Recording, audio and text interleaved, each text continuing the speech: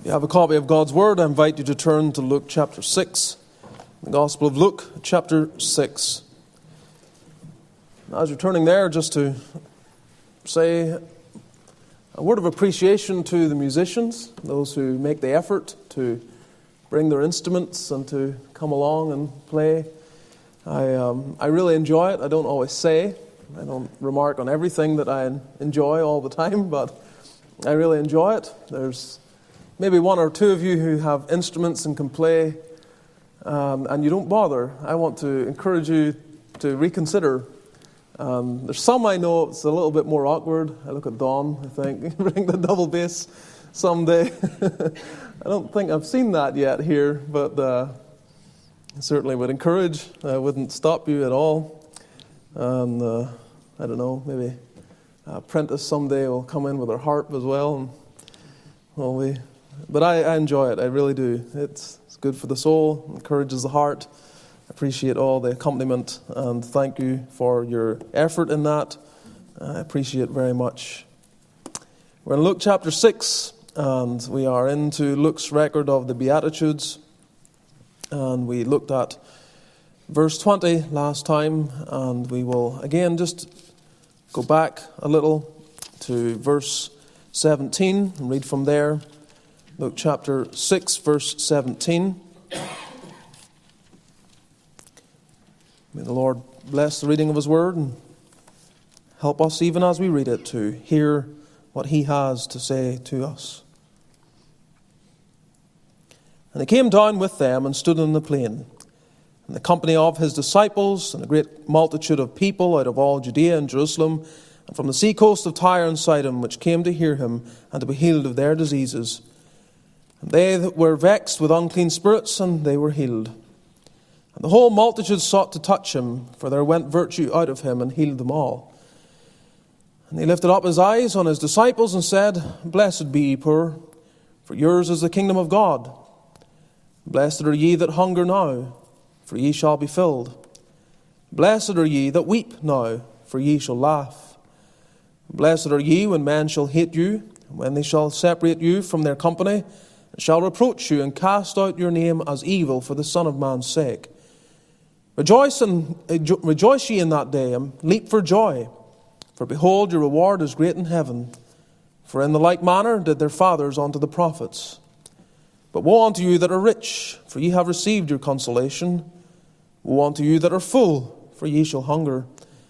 Woe unto you that laugh now, for ye shall mourn and weep.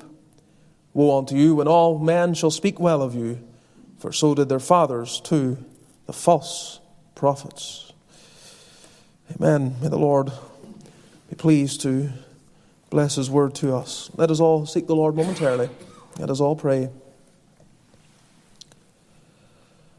Lord, we are thankful that in this body there is an appreciation for worship and the lyrics in our praise and the music that accompanies that praise, that calls our hearts to be lifted heavenward. It's not about any individual performance. It's not about drawing attention to certain individuals. We just desire for every heart to be helped and to be encouraged, that there would be that song that Thou hast given to us, the song, that new song that is given when we come to Christ. May that be more manifest in our lives as we come here each Lord's Day and day by day as we live. We know that heaven is going to be a tremendous scene of praise. We can't even begin to fathom it. We pray that even our thoughts about heaven would be frequent. We would consider regularly what it will be like to stand in that throng that praise the Lamb and rejoice with such a sense of freedom, unfettered by sin and the fallenness of our nature. But while we are on earth, help us, Lord. Elevate our worship more and more, and make it more continuous and steady and stable, that we would be truly those that are the living to praise Thee. Be with us now in the Word. Give that help. Lord, accomplish Thy purpose. Save the lost. Restore the backslidden. Comfort and encourage the hearts of thy people. Let there be a word in season to every soul, directing this preacher in a way that is fitting, that each heart will know that God has had a word for them, and the response will be what thou dost intend. Hear these our prayers in Jesus' name. Amen. Last week we considered the first of the Beatitudes that Luke records for us in his account, found in verse 20, where the Lord Jesus lifted up his eyes on his disciples and said, Blessed be ye poor, for yours is the kingdom of God. Now, I said last week, and I just reiterate some aspects in case you were not here, that there are differing views in relation to the context in which these words were said. Good men differ. And I mentioned some of them last week, some who consider Luke's record to be different from what Matthew gives in Matthew chapter 5, and others that believe that this is the same event, recorded differently, for Luke has a different purpose, but it is the same event nonetheless.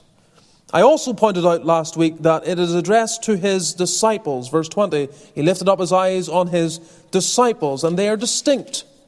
They are a distinct group, highlighted for us in verse 17, where there are those that are his own apostles, the 12 that he came down with them. So there are the 12 that have been set apart, and then there's the company of his disciples, a larger group of individuals who have chosen to follow Christ and see him as the rabbi that they find most interest in and are showing some measure of allegiance to.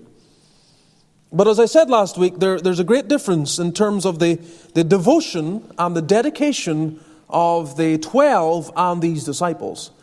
The 12 are manifesting a willingness to lay aside everything, all ambition, all desires for things of the world, and just wholly throw in their lot with Christ. Not all of them are as dedicated as they ought to be. Outwardly they manifest it very similarly, but Judas is there for alternative reasons and false motives. He becomes the treasurer, he has the bag, he's very happy with that because he can line his own pockets with some of skimming off the fat, as it were, in order to further his own desire. But by and large, they are devoted. In contrast, of course, the disciples, that large group, we learn that they are not so devoted. Again, they appear to be. They're following Christ. They have an interest in what he has to say. They are taken up, no doubt, by his miracles. They are sharing to others the need to follow Christ, to be interested in what he is doing, to maybe even consider him as the Messiah, all of this. But as we learn in John chapter 6, many of them will turn back and walk no more with him. They will decide that they have no real interest in Christ when it comes to the point of what the gospel really requires for men. They decide, no, it is not for me. Not an uncommon thing.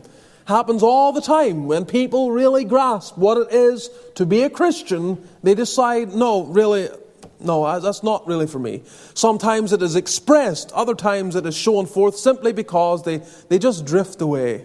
They disappear. They start getting caught up in other things, and lo and behold, you may meet them at times, and as I have, and you talk to them, and you talk to them what it is to be a Christian, what the gospel is, and they say, oh, I am saved. You say, oh, really? Then you pry a little more, and you find out at some point they responded to an appeal. But they never read their Bibles. They're not interested in God's will for their life. They just continue on really like they were prior to this decision. Just now they think they're saved because they responded to what the preacher invited them to do. They think they're going to heaven. They were told that whenever they prayed, and they say, no, you're saved. Now you're going to heaven. And they think, oh, great. And when they realize that there's maybe a bit of pressure, maybe even from the church and other Christians, to be more further involved and more dedicated, they kind of just start to separate. They start to drift. They no longer want to be involved. They disappear. The church no longer sees them. Christians never see them. And again, they end up in the past life that they were living before. But now they're going to heaven. At least some of them continue to think that. I remember one believer that I worked with. He was of a very different theological persuasion than I am, and I was. He was more Pentecostal and all that's involved with that. And this para-church group that he was involved with had an outreach to young people, to youth in the area. And I remember him telling me that there was, a number of people who professed and so on and so forth. And some months later, he was telling me about just the previous night. They had their normal, I don't know, it was every other week or something. I think it was every 2 weeks. They had a meeting on a Thursday night. And he was telling me that there was a young boy who was there, who turned up. He hadn't seen him in a number of months. And he was talking to him. And he was telling me that the young boy had said to him, he was asking him, "Where have you been?" And he said, "Well, I'm not saved." And he began to tell me that he was telling him, no, you are saved. You're once saved, you're always saved. And he was trying to convince this young boy, this teenager, that he was saved. When the boy himself knew. He knew that he was not saved. He knew that whatever had happened that night with the mission, with the outreach, whatever had happened, it wasn't really what Christianity is all about. And he knew in himself he wasn't trying to make himself out to be something. He wasn't making excuses for his absence over the past months. He just, I'm not saved. And this, I could use some certain words that I'll just not bother using, but this believer who meant well but was very... he doesn't really grasp the gospel himself, trying to convince this teenager, no, you're definitely saved. No, the people do depart. They do. They depart and they don't really have an interest anymore. They may have received the word initially with joy, according to our Lord's parable of the sower. But then they drift. Trials, afflictions, the cares of the world, the deceitfulness of riches, all these things come and they have their pull and their draw and their influence upon hearts, and they decide, no, I'm not interested anymore. And it's utter folly to try and say, well, no, they're still going to heaven, they're still saved, and just ignore the fact there's no real fruit and no evidence. So when we read it in the life of our Lord Jesus, it should, in one sense, it doesn't encourage us, but it does educate us that this is commonplace. It happens. It happened in the life of the Lord as He starts to push certain truths of what it means to be a believer. They depart. They walk no more with Him.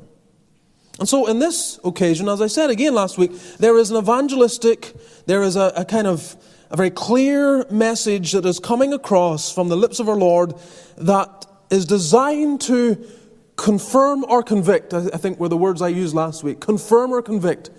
Those that have the root of the matter, they begin to see these characteristics that are found in the life of the regenerate. And while they may not see them to the fullest degree they desire, they can recognize that some work, spiritual work, has been done in their lives, and they can recognize it, and it confirms that God has done a work in their lives. And in contrast, again, as these characteristics are put before men, it brings conviction, or ought to bring conviction, to those that have really nothing. They just cannot relate to what the Lord is teaching in this passage. It's sobering, therefore. And the first one deals with poverty. Blessed be ye poor, for yours is the kingdom of God. And the next one deals with hunger. Blessed are ye that hunger now, for ye shall be filled. Hunger. Blessed are ye that hunger now. You're favored if you hunger now. Does the Lord mean to suggest that hunger is a favorable experience? Yes.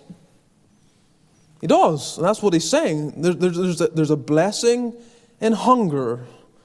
But then we ask, is He referring to physical hunger? Is it a blessed experience and a favored experience to have nothing to eat and to require food? Well, again, if we go back to what we considered last week, in looking at poverty, We established that poverty that is considered in the physical, where a man has nothing, where he is a beggar, he has no money to his name, not a cent at all. That's really the emphasis of the language. If you take it physically, this person has nothing. That is not a blessed position to be in. We established that the poverty spoken of is not that of the beggar who has no money. That the Scriptures are clear that a man is not to elevate that position and see it as favorable. Rather, he is to work with his own hands and work to the degree that he may, God blessing him, blessing his labors and gainful employment, that he may even be able to help those that are without. What we considered then was the real meaning of the text. It is a spiritual poverty. It is the blessed condition of knowing that you have nothing to offer God. You have nothing that impresses God. You realize that if you're ever going to be in heaven, you can't. It is utterly impossible to do anything that will gain your own way there. So you enter into this position, a blessed position of poverty. God, I have nothing. I have nothing. I can't do anything. I can never satisfy your holy demands. My best effort from this moment onward cannot in any way make up for the past, nor can it ever be what it needs to be anyway.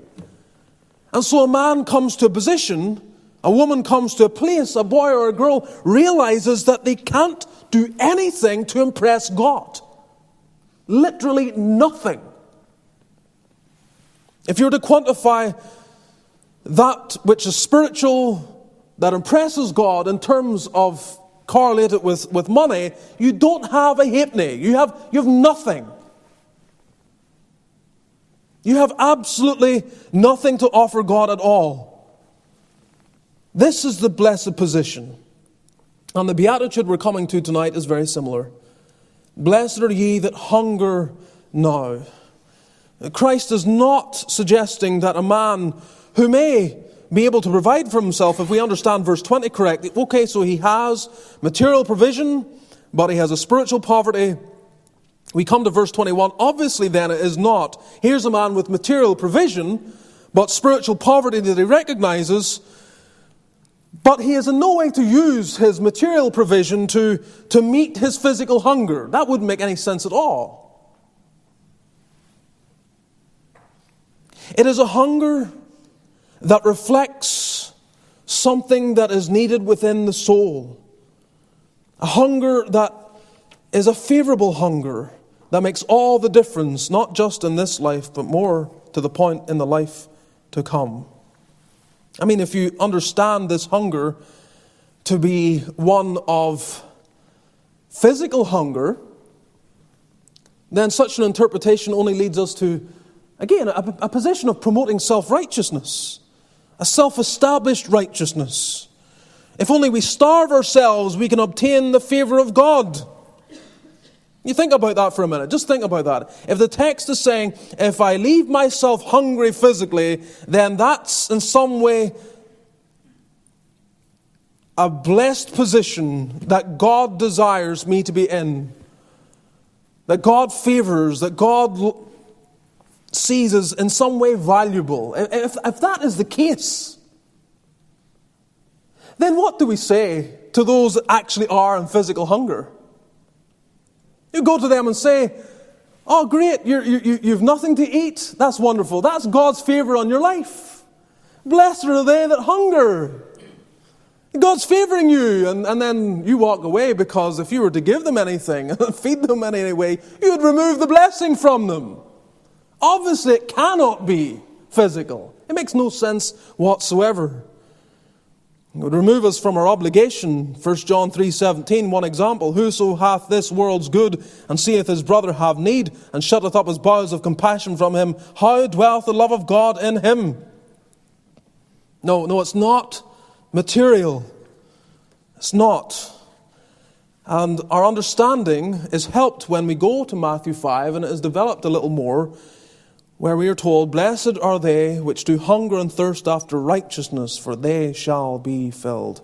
The focus of the hunger is toward righteousness. So tonight we're considering a life-changing appetite. A life-changing appetite. And it is life-changing. It is life-changing. "Blessed are ye that hunger now. Blessed are ye that have this appetite," that we will consider here. First, the object needed. What is the object needed? It is righteousness. We know that from Matthew chapter 5. "Blessed are ye which do hunger and thirst after righteousness." Your hunger now is for righteousness. But what does Christ mean by righteousness? If I was to ask you, explain to me, what does Christ mean by righteousness? What would you say? Again, anytime you come across a word in the New Testament, you should ask yourself the question, well, does the Old Testament deal with this? Is there something in the Old Testament that would help me understand what the Lord is dealing with here? In the context of the Lord being upon the earth, the minds of the people would be constantly thinking upon and studying the Old Testament scriptures to discover what the Word is saying in relation to the Messiah.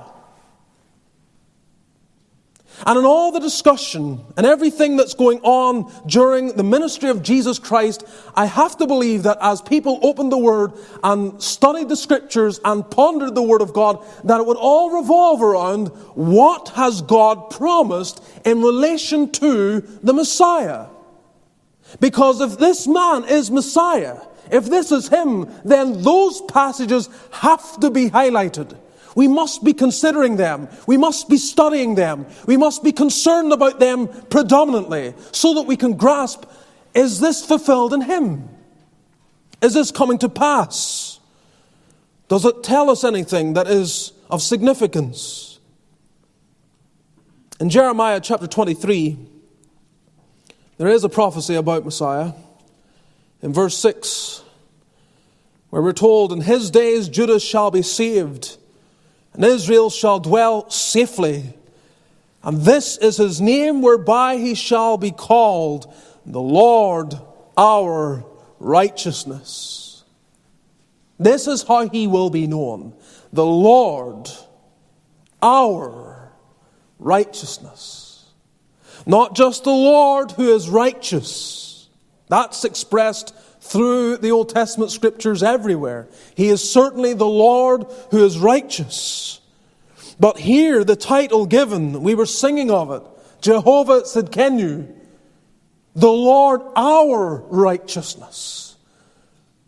And so you glean from this messianic passage, you learn from this messianic passage that Messiah will be the righteousness of those who are His people. That His people are not identified by being those that accomplish their own righteousness. They're not set apart from the world because they live in such a distinct fashion that they impress God. But Messiah is coming because He is going to become. He will be the righteousness of those who belong to God. Christ is the fulfillment of that promise. He is the Lord our righteousness. He is the garment that the Christian wears. He is the beauty that adorns the believer. He is the key that unlocks heaven. He is that which we must have if we will be in glory. If you're going to avoid the wrath of God, the judgment of God, make it understood in your mind. Consider it carefully. Don't just drift through. Don't shut off. Don't think this is unimportant. If you continue to live your life thinking that you can carry on without wearing Christ and having Christ and being in possession of Christ, you're naked. You have nothing before God. And if you die, you will perish. There's no second chance at this. There's no purgatory, as is espoused by Rome, in order for her to fill her coffers even more by the duped individuals who think that by offering prayer and giving money for masses for the dead, they will somehow shorten the experience of their loved ones in this place of torment that is designed not to last forever, but just purify them to be prepared to go to heaven. A lie.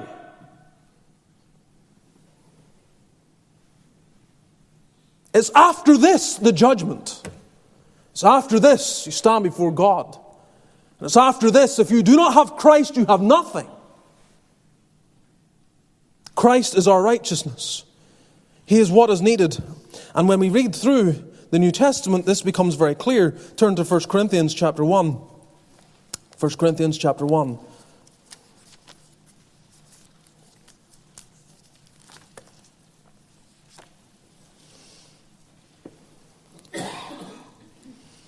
This is written to the church, those who profess faith, those who have made an external commitment at the very least to Christ. And in 1 Corinthians chapter 1, verse 30, the Apostle Paul says, "But of him are ye in Christ Jesus, who of God," this is Christ now, "who of God is made unto us." Christ is made unto us. This is what Christ is to us. What is Christ to the believer? Paul says, Christ is to the believer wisdom. If you don't have Christ, you don't have wisdom. You may have intellect, but you don't have wisdom. You may be good at making decisions, but you don't have real wisdom. The wisdom that matters is the wisdom personified in the book of Proverbs. It is Christ. And that's what Paul's saying here. He has made unto us wisdom. We become wise when we have Christ. If we had not Christ, how can we boast in any wisdom when we're on our way to hell? We have nothing. But He has not just made unto us wisdom. He has made unto us righteousness. He is a righteousness. Christ is our righteousness. He is that which we have before God. He is our righteousness. Believer, treasure it with all of your being. When you sing words like the testimony of McShane that we sang at the commencement of our service tonight, your heart should be rejoicing. There are few, I argue there may be no other greater truths to ponder and consider than Christ my righteousness.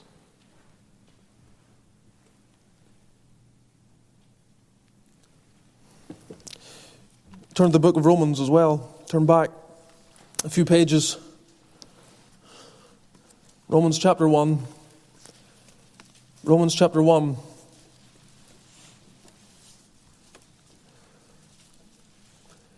Note the well-known words here of Paul from verse 16. He says, "For I am not ashamed of the gospel of Christ, for it is the power of God unto salvation to everyone that believeth." The gospel of Christ is the message whereby when men trust in that, when they cast aside every other vain philosophy and they plunge themselves entirely into the gospel, taking the message that was being proclaimed by the preacher, it is the power of God unto salvation. To the Jew first and also to the Greek. For therein, where? In the gospel. It's in the gospel of Christ is the righteousness of God. In the gospel of Christ is the righteousness of God revealed. Now again, don't misunderstand the language of the apostle here. He's not talking in elevated language about the nature inherent within God. He's not referring to a righteousness that we know would be would be part of God in terms of his attributes. He is dealing here with what is revealed in the gospel of Christ. As the Son of God enters the world, as God enters into time through the person of Christ, a message is spread of this being the answer. This is God's message to lost men. This is the hope for the hopeless. This is what men must believe and trust in. It is Christ. And that message goes out, and it's therein we find the righteousness of God, because God in Christ is fulfilling righteousness for his people, so that people without righteousness might have righteousness as they rest in him. That you have righteousness by having Christ. This is developed a little more when you go to chapter 3 of Romans. Romans chapter 3.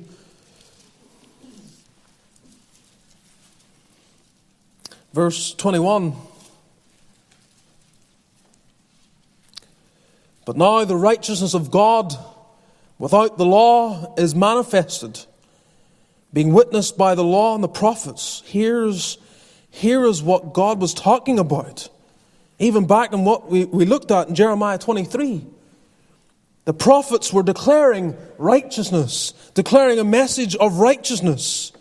And here's how a man obtains righteousness without him giving himself to adherence to the law himself. This righteousness is manifested, verse 22, even the righteousness of God which is by faith of Jesus Christ. This is the message that is from Genesis to Revelation. That man is brought near to God, found acceptable to God, can enter into God's presence, can pray to God, and finally enter glory with God because he has a righteousness provided for him in the Son of God. And it is the height of blasphemy to consider anything else.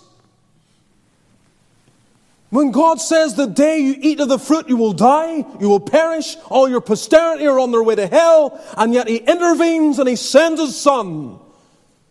Here is the way to obtain righteousness. Believe.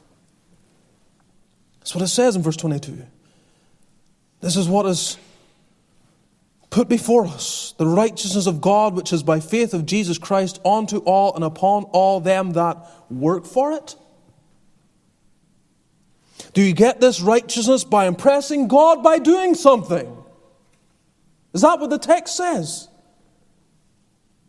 Read your Bible, pray, attend church, be a good person, treat your neighbor as you'd like to be treated yourself. All these things have their place, but is that how you obtain the righteousness of God? No.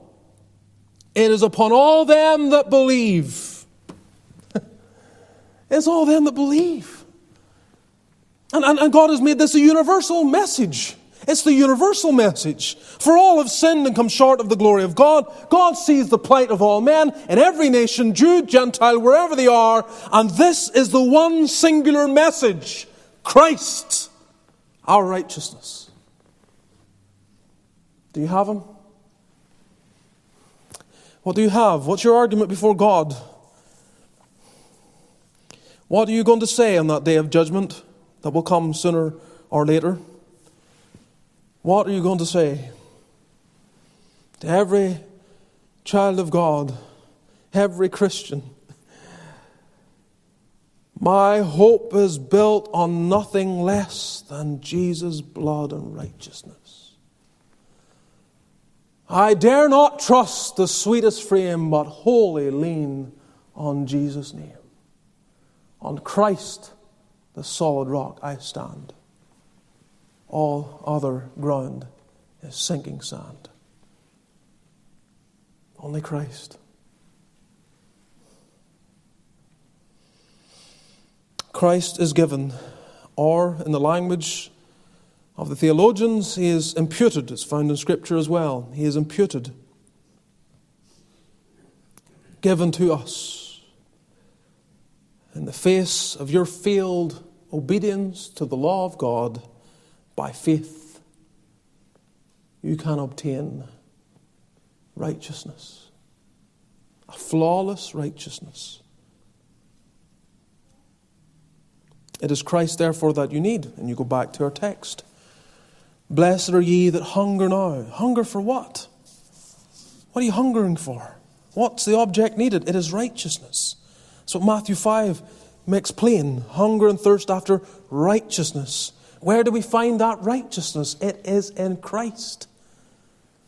So when Christ conducts his ministry, where does he draw attention to? Moses? No. He draws their attention to himself. These hungering people, these thirsting people, John 6:35, listen to what he says. I am the bread of life. I am the bread of life. He that cometh to me shall never hunger, and he that believeth on me shall never thirst. I am what you need. Come to me. I am the one sent to satisfy all that is necessary. I am the one that can bridge the gap. I'm the one that brings the parties of God, the parties of men together. I unite them in myself. If you trust in me, as you've been brought near to me, you will be brought near to the Father. I am the bread of life. The very next chapter, John 7:37, if any man thirst, let him come unto me and drink. It could not be more plain. Your hunger, you're encouraged here that the object that you need is righteousness. It is taking our attention off everything else and putting it upon Christ. But secondly, not only the object needed righteousness, the obsession encouraged. What is the obsession encouraged? Well, it is that we would hunger and thirst for it. In our text, blessed are ye that hunger now, for ye shall be filled. Or in Matthew, hunger and thirst is the encouragement. And I don't need to explain to you what hunger is, although we probably don't experience it much these days in the way that they may have done in the past. That sense of craving, the urgent need for food. Figuratively, we use the word hunger to describe craving for something ardently and seeking something with eager desire. Thirst is the same figuratively, it means no different. To have a real ardent yearning for something, a craving, an urgent need. I have to have this. I must have this. That's what hunger signifies. We can consider it in a number of ways. Hunger, first, is a prevalent experience. It is a prevalent experience. Turn for a moment to Isaiah 55. We sang that last hymn that is paraphrased on this passage, Isaiah 55. We'll look just at how it begins. Isaiah 55, verse 1. Ho, every one that thirsteth, come ye to the waters, and he that hath no money, come ye, buy and eat. Yea, come, buy wine and milk without money and without price. Wherefore do ye spend money for that which is not bread, for your labour, for that which satisfieth not? Hearken diligently unto me, and eat ye that which is good, and let your soul delight itself in fatness. Now, what the prophet is reflecting here, as the Lord is speaking to his people, is the fact that everyone has a hunger. It's not highlighting the good thirst of those that are after the Lord. It's highlighting the fact that everyone has some measure of thirst, some measure of hunger. That there's a prevalence of the experience of hunger, an appetite that is experienced by all people. But people try to meet that appetite, satisfy that hunger in different ways. And the appeal of the passage is, stop going after the wrong thing. Stop going after that which doesn't satisfy. Listen to me, everyone that thirsts. Come to the waters. Stop going where you're going. Stop giving yourself to all the garbage and nonsense that cannot satisfy your soul and your craving. So you're spending your money after some kind of craving, but it doesn't satisfy. You're laboring for that which doesn't satisfy. So verse 3 says, incline your ear and come unto me. Come to me. Hear, and your soul shall live. And I will make an everlasting covenant with you, even the sure mercies of David. I will give you my promise. You will be satisfied with what I offer.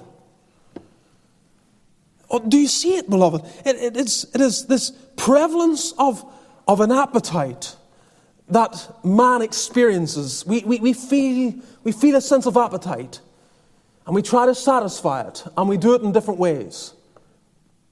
And you're doing it. You are doing it. I don't know if it's after Christ. I hope it is. But for some of you, maybe it is not. You're after everything else but Christ. And again, it's varied, it's different. I could start detailing certain things that this world is after. Popularity, money, certain material things of life, relationship, family, all these other things. And you think this is the answer. There you are, a young woman. You think the answer is your knight in shining armor. You think the answer is just to have a family of your own and your own little environment where you can homeschool your children, and you focus right there, or maybe some other lofty desires. You're a young man with ambitions for wealth and to attain certain things and to have certain things. You have your eyes set on that car and you're saving for it, and you think that will satisfy. And you go after it. And then you get it. And while you will try for the most part, because you're too proud to admit it, you will try to suggest that it does satisfy. But it doesn't. Actually, you get that nice new car, crisp and clean, expensive, has everything you want, and you're 5 minutes down the road and you're behind some truck and a rock comes flying up and just hits the bonnet, and now you're upset. You wish you were driving the old banger that you had before. And you feel a kind of sense of being upset and loss. How quickly it can fade. And all the ambition, all the desire just dissipates as you realize this can't satisfy. Same in relationships. If you think that's the key for your happiness. Again, these things, it's not like they're all wrong. It's about focus. And the prevalence of men, everybody has this. And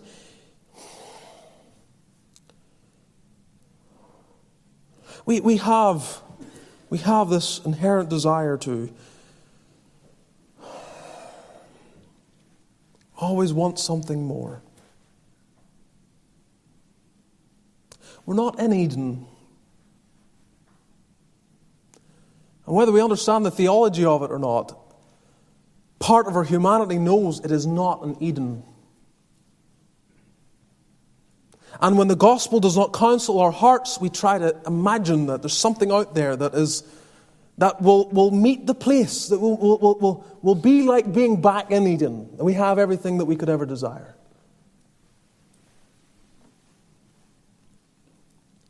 And the Lord declares through His prophet, everyone that thirsteth, come to the waters. Come ye to the waters. What waters? Verse 3, come unto me. I am the waters. I am the waters. And that becomes even more clear when we open up our New Testament and see Christ saying, I'm the living water. Come to me. All your ambition, you're constantly looking for this, that, and the other. Just get yourself to me. It's the prevalence of this experience of hunger. Don't follow the world as they try to satisfy their desire. even in the religious context. I mean, this was the problem with the Pharisee that the Lord drew attention to in Luke chapter 18, verse 11. The Pharisee stood and prayed thus with himself, God, I thank thee that I am not as other men are, extortioners, unjust adulterers, or even as this publican.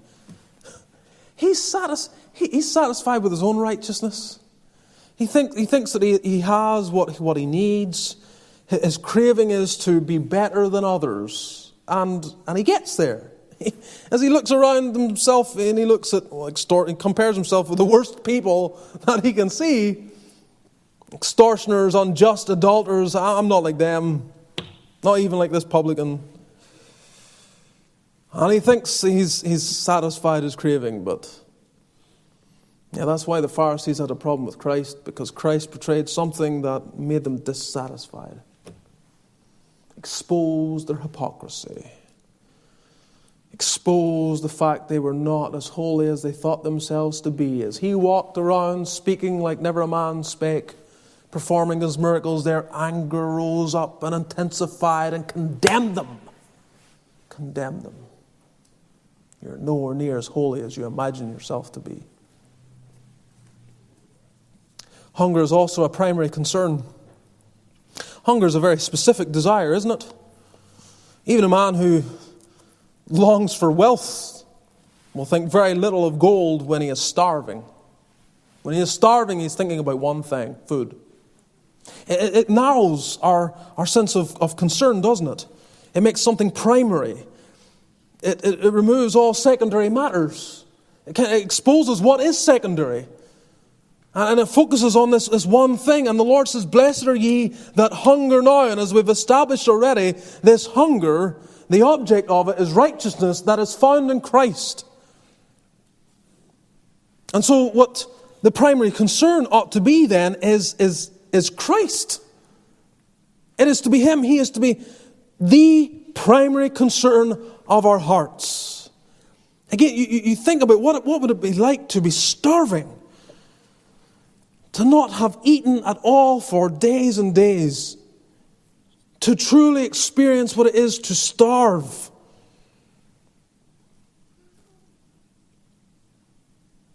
That is the blessed condition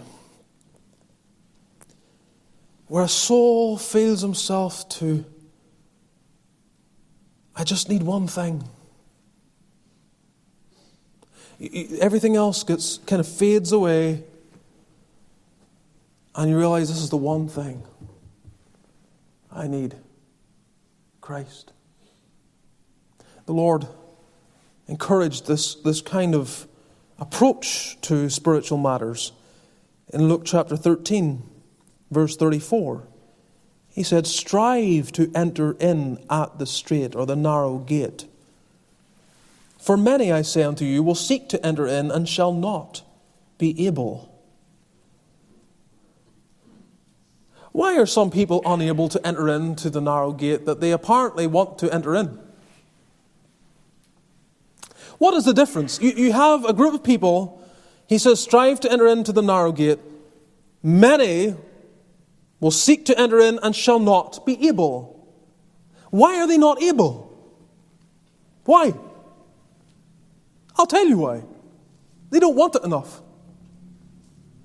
That's why he says strive, labor, exhaust yourself on this primary thing. Make it primary. Don't make it secondary. Don't put it down the pecking order. Don't imagine that it will come. That will just someday you'll just all of a sudden be through the gate. If you have not prioritized it, it will not happen. If it is not fundamentally the greatest desire of your soul, it will not come to pass. Anyone here who has known what it is to truly be regenerate, especially if you've been a little older,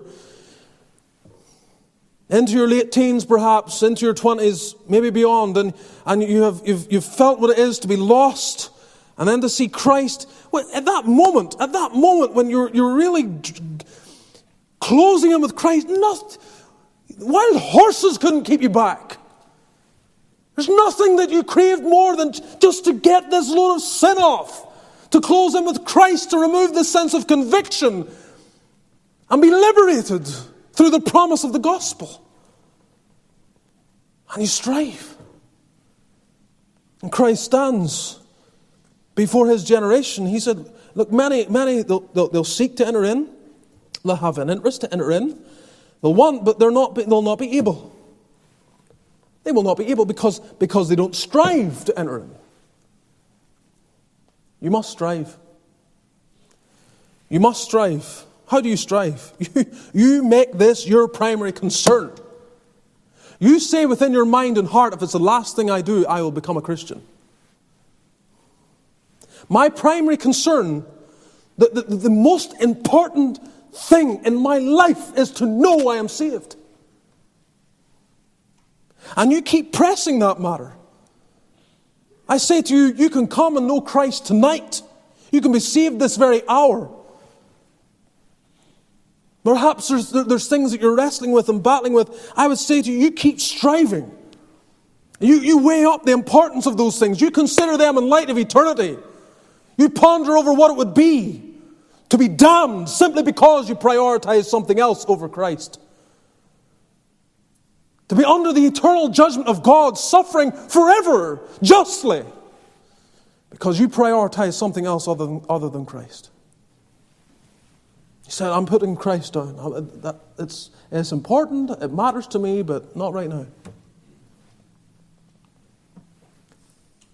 The language of hunger, beloved, the language of hunger, the intense feeling of hunger is reflecting how the heart feels when it realizes that the only thing I need is Christ.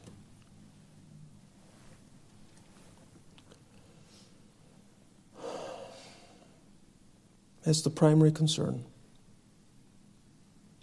So blessed are ye that hunger now. That's a happy place to be. I just want to be saved. Praise the Lord. I just want Christ. There's no more blessed place to be. Thirdly, it is a persistent craving. It is a persistent craving. It won't go away.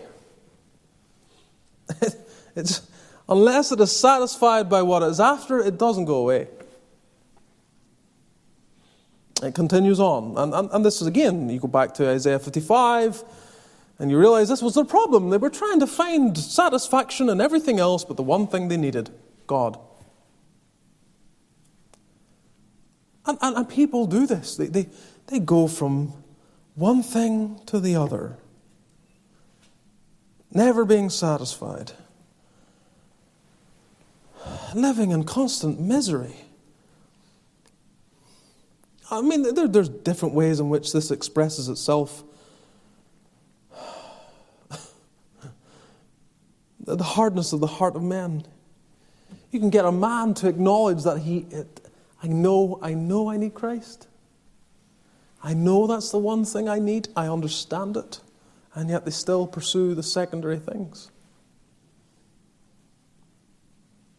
To try to find some contentment in their drinking and all the folly of their lives.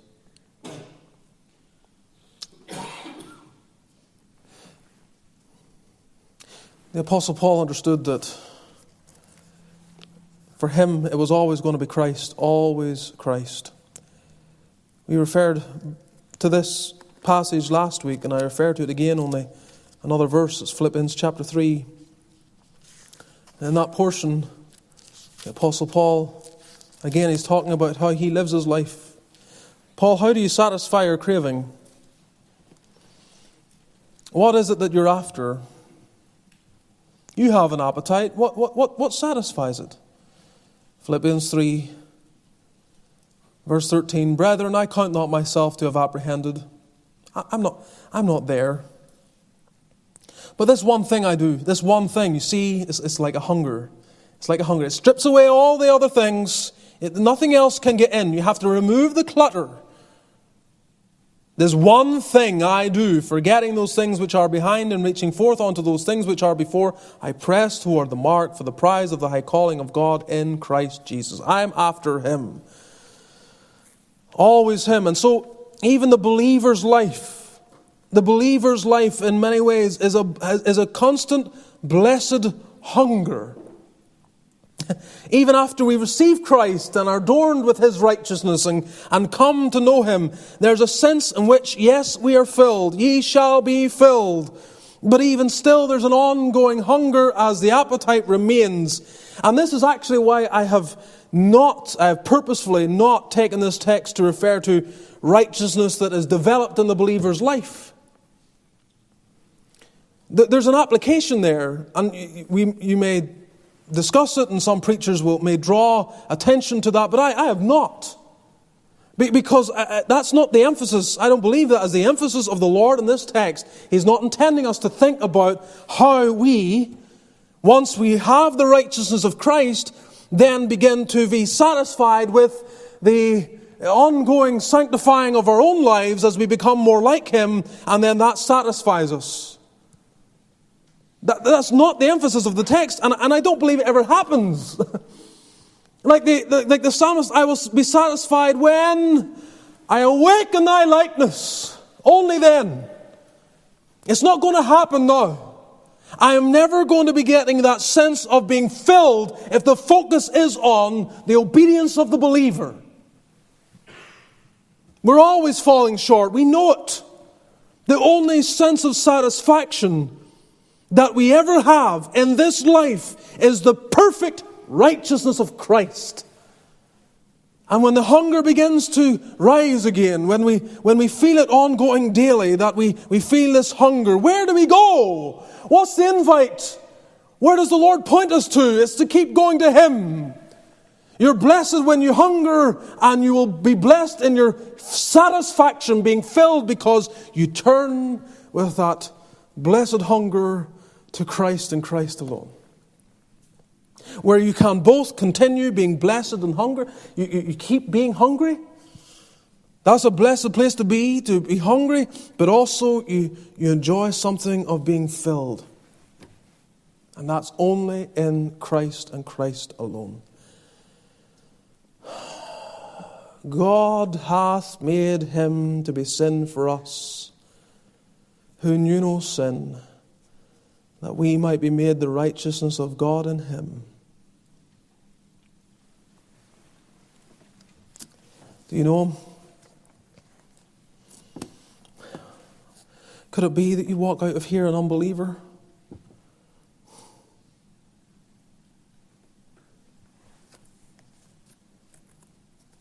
I'm just pondering now, I'm just considering now what has been presented. Just stopping and I'm thinking, what have I just preached? What have I just preached?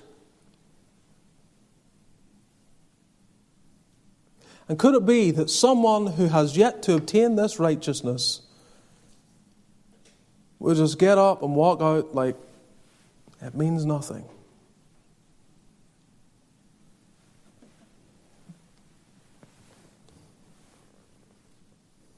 I have put before you tonight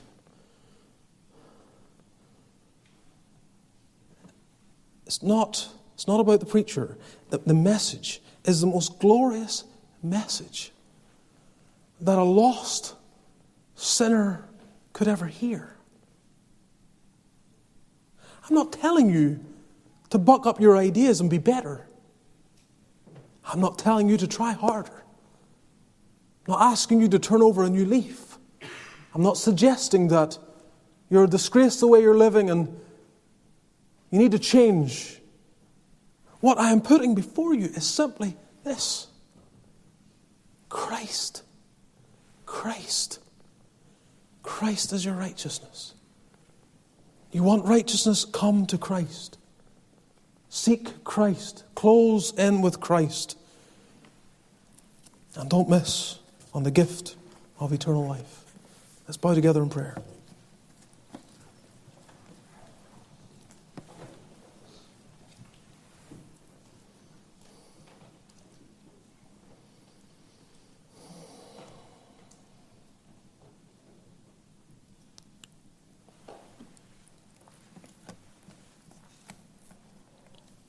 Are you saved? Are you saved?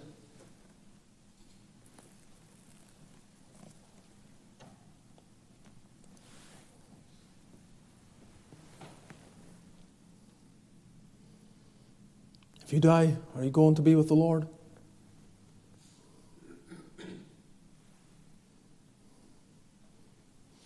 You don't need my help. Right where you are, you can cry out.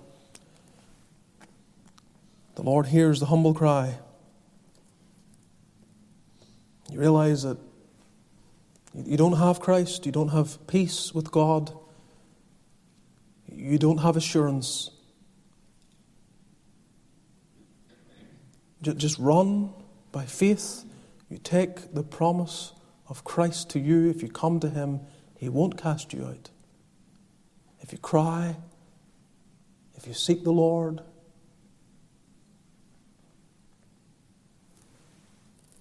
you will find Him. Strive to enter in. Strive to enter in. Make sure if you do one thing, you have Christ as your righteousness. Gracious God, we cry to Thee to have mercy upon those that are still unclothed, to have mercy upon those that do not possess the righteousness of the Son of God. God, help them in their unbelief. Deliver them from all the distractions and secondary matters. And may there be that hunger for Christ and for Christ alone. Dear God, give grace, that deciding grace, the effectual call, and hear the collective prayers of all Thy people here this night. Bless those that will remain behind, those that will go downstairs for fellowship. Sanctify that time and bless the food to our bodies, and be with us all as we continue on in the rest of this week. May the people of God live for Thy glory with the help of heaven. May the grace of our Lord Jesus, the love of God our Father, and the fellowship of the Spirit be upon all Thy people now and evermore.